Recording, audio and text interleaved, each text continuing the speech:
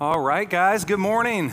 We are looking at Psalm 27 this morning and continuing our series called Walking with God as a Human Being through the Psalms. And what we've been seeing in the Psalms is how to deal with various emotions that we have as human beings. And sometimes those are super positive. We are ready to praise God.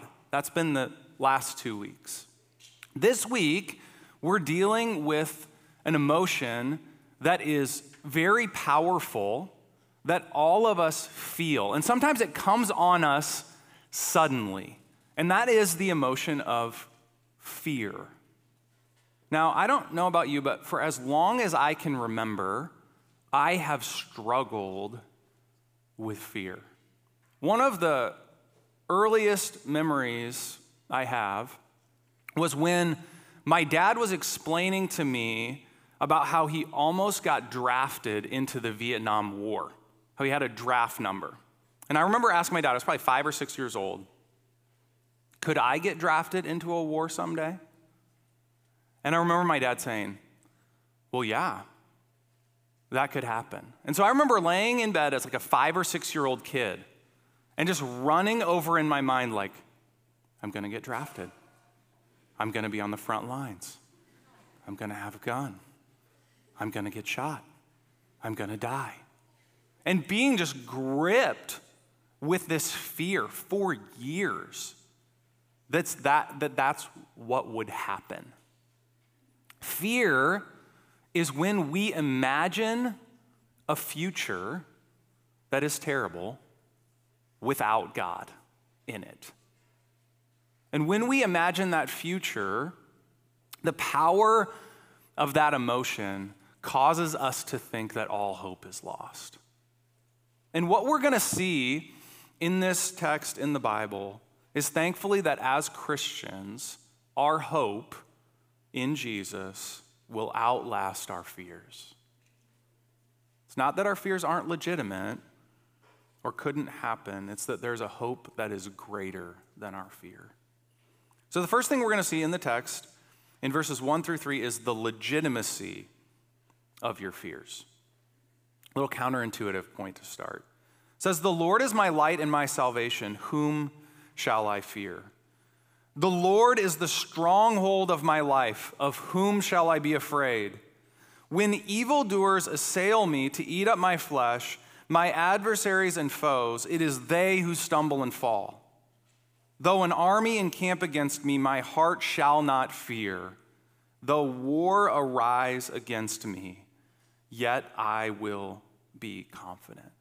Now, I don't know about you, but when I start off reading that text, I hope that it will read, the Lord is my light and my salvation. Whom shall I fear? The Lord is the stronghold of my life. Of whom shall I be afraid? And then it would be, there's nothing to be afraid of. But that's not what he says. He says, the Lord is a stronghold of my life. He's my light and my salvation. Of whom shall I be afraid? And then he lists all the things that he's the most afraid of. I'm like, oh no. And the things that he has to be afraid of are both numerous and absolutely terrifying. Remember, at this point, David is in the army. And he's saying, when evildoers assail me to eat up my flesh. What's he saying? I'm on the battlefield, and there is a cannibalistic army on the other side. Not only could we be defeated in this battle, but I could end up laying there dead, having my enemies literally eating me. Then he says, there's this army encamping against me. There is war rising. Here's what David is facing. My 5-year-old worst nightmare.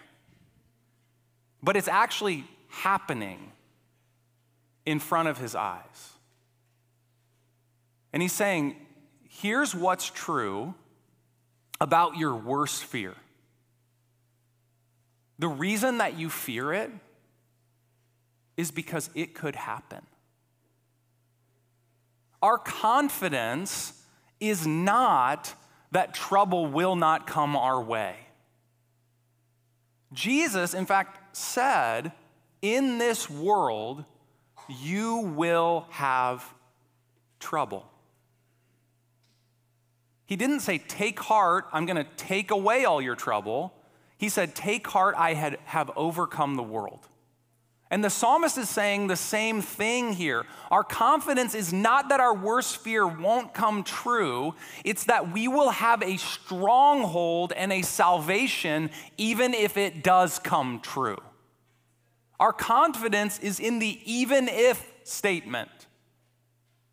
That's how you talk to your fears. Say, even if that does happen, I know that God will walk me through it.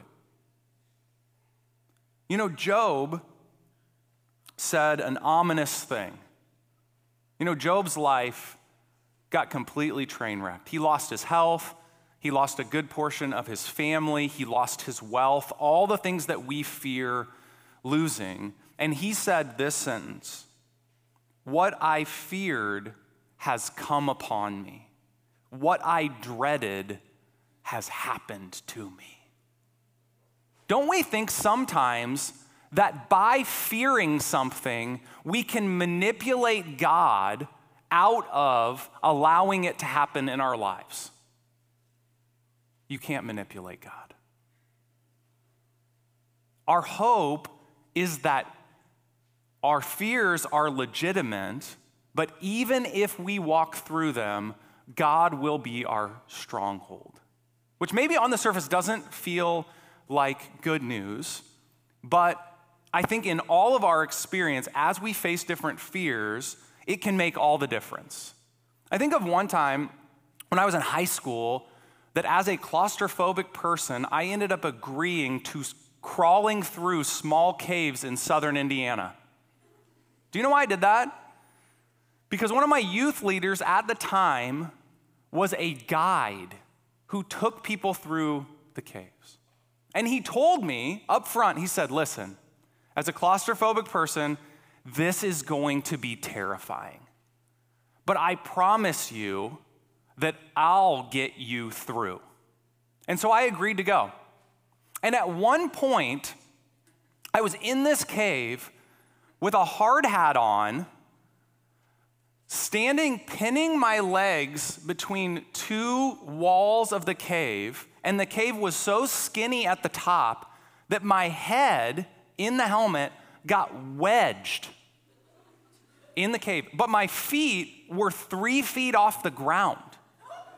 So I'm like wedged, and I'm like saying to my youth leader, Matt, I'm like, Matt, little help here. And I'm starting to panic, right? And he was behind me.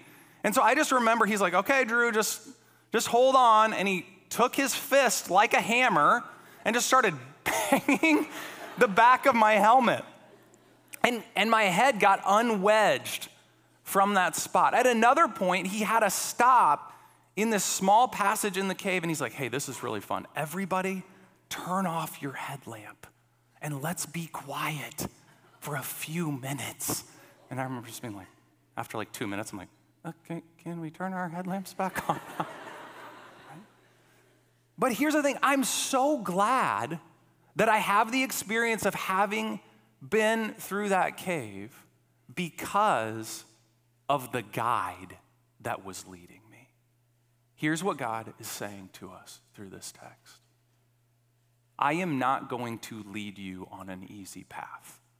I am going to lead you sometimes directly through your deepest fear. But I promise you this, I will be with you. I will hear your voice. I will protect you.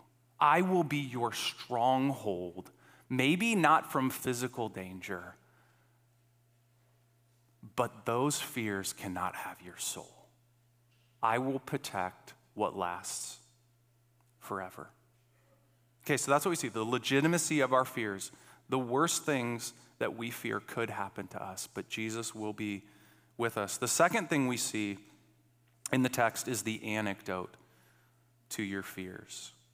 Psalm 27, 4-6, he says, one thing have I asked of the Lord that I will seek after, that I may dwell in the house of the Lord all the days of my life, to gaze upon the beauty of the Lord and to inquire in his temple.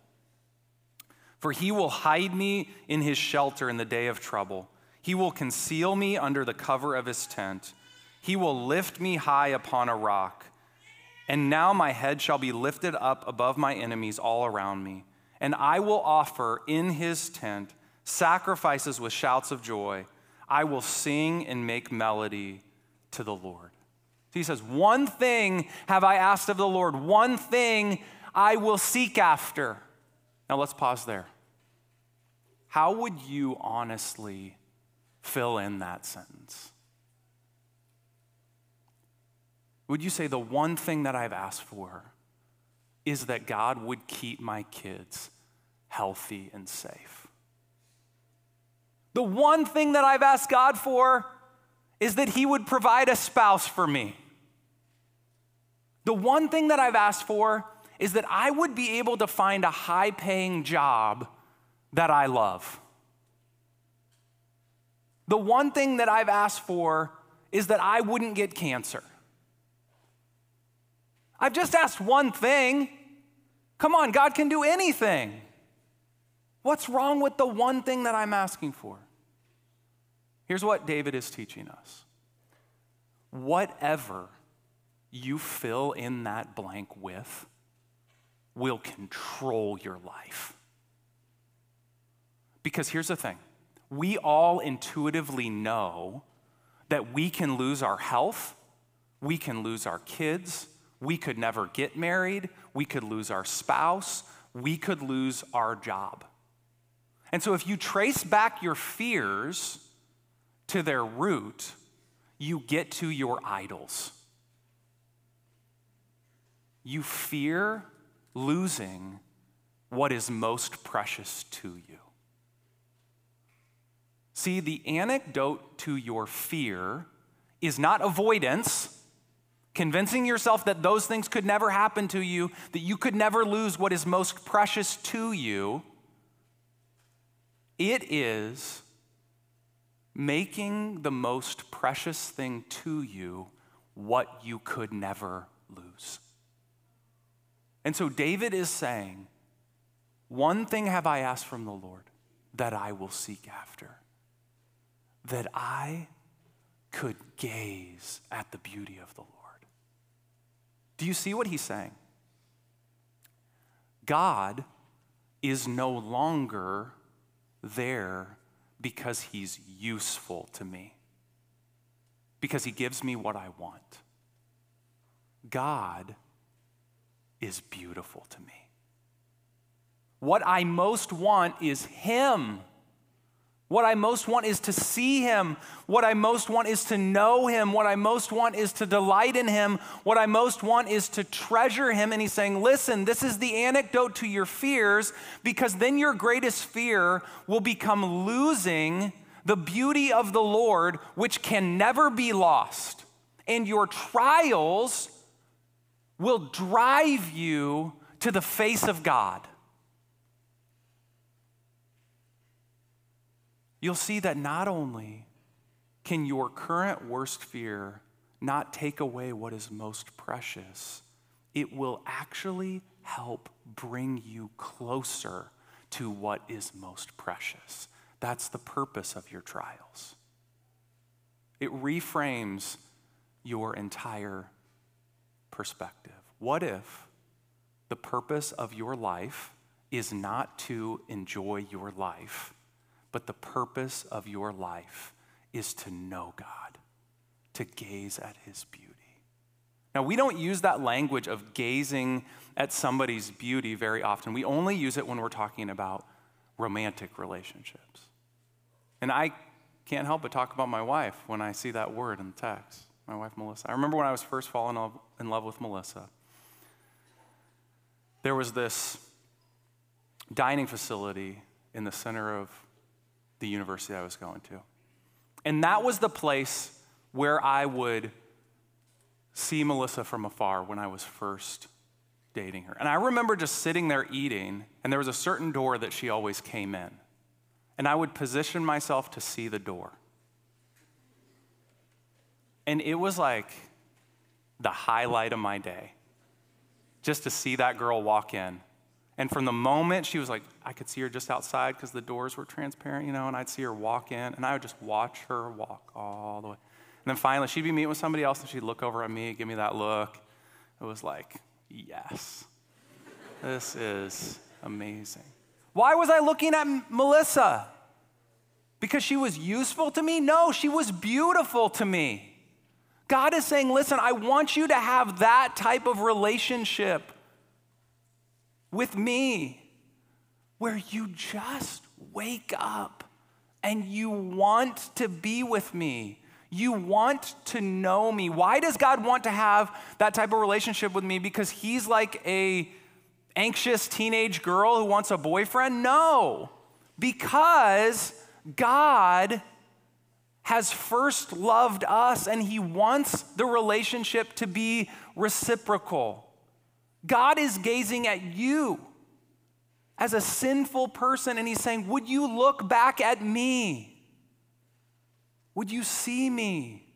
Would you see that I love you and I want to know you?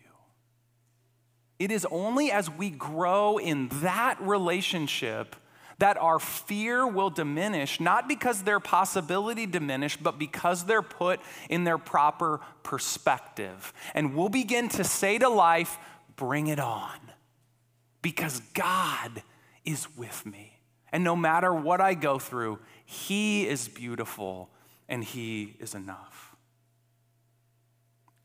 Look what Psalm 103 verse 17 says. But the steadfast love of the Lord is from everlasting to everlasting on those who fear him, and his righteousness to children's children.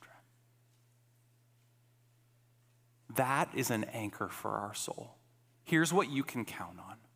If you fear losing the beauty of God, is that you will never lose it. Because unlike everything else that you fear losing, it is from everlasting to everlasting. That is something you can count on that will never change. If you wake up and ask God, do you love me every day? The answer will always be yes. And the mystery of the gospel is that it has always been so. He loved you before you were born. He's always loved you. Okay, so we see the legitimacy of our fears, the antidote to our fears, and finally, our great hope, which is the end of all of our fears. Look at Psalm 27, verses 12 through 14. It says, give me not up to the will of my adversaries, for false witnesses have risen against me, and they breathe out violence. I believe that I shall look upon the goodness of the Lord in the land of the living. Wait for the Lord. Be strong and let your heart take courage. Wait for the Lord. You notice that in the midst of these trials that David's going for, there is both a temporary prayer and an eternal hope. First, the temporary prayer. He still prays, give me not up to the will of my adversaries. Like, I don't want these cannibalistic people in the other army to defeat me and eat me. That's a legitimate prayer, right? I'm not saying that we're masochists as Christians and that we're somehow just like, bring it on to all the trials. Like, give me as many as you possibly can, God. We're not crazy. We still pray and we ask God that he would limit suffering and relieve us of suffering, and we lay it before his fatherly heart and his sovereign will, and we trust him with it, believing that yes would be nice, but no is also an adequate answer. Knowing this, that our hope does not rest in a pain-free life. We can pray with confidence because we know that we are currently in a broken world that is far from perfect. And it is not God's plan, for whatever reason, to instantaneously make it so. So we pray. And then we dream. Because the reason that we have a longing for a pain-free place where there is nothing to legitimately fear is because that's what we were made for.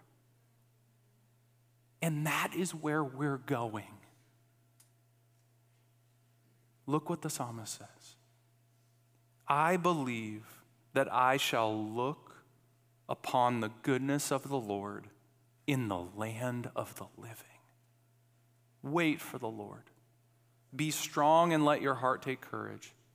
Wait for the Lord. Isn't that such an apt way of putting it? He longs to look upon the Lord in the land of the living. Look, he's like, I've been gazing upon the beauty of the Lord in the land of the dead. And he is beautiful, and he is steadfast, and he is the same. But I'm looking forward to a day when I can look at him without the possibility of anything bad happening around me. And he's confident as he's camping and looking at this other army that one day wars will cease. One day tears will be wiped away. One day no battlefields, no blood, no dead children, no divorce, no disease, nothing to fear. Everything made new, everything made right. The reason we're dealing with fear and insecurity in this life is because we are walking through a land of death. And we were made for eternal life. We were made to be with God forever. There. And so what's our perspective now? How do we get through this next 20, 30, 40, 50 years of our lives without going nuts and driving everybody nuts around us? How do we walk through with buoyancy and faith and joy? We have to see that our trials in the present are preparation for our eternity, not punishment for something that we've done. Now that changes the perspective on everything. I was reminded of that this last week because my family spent this last week at family camp. And prior to family camp, there's a lot of preparation because we've got to get sleeping bags and sheets and towels and laundry baskets full of things in the back of the 2010 Honda Odyssey minivan. And there's lots of work. But I'm often contrasting the kids' attitude toward preparation for family camp with doing chores on a daily basis. Doing chores on a daily basis feels like punishment. So the kids are like, I don't want to do this. This stinks. I want to be outside playing with my friends. I hate this. Why do I have to do this? Occasionally, it takes everything in me to not just go off in these moments. One of my kids is asked to do a very small task, and they'll say something like, I have to do everything around here. Like, yeah, it's tough. Carrying your 3 pieces of laundry to your room.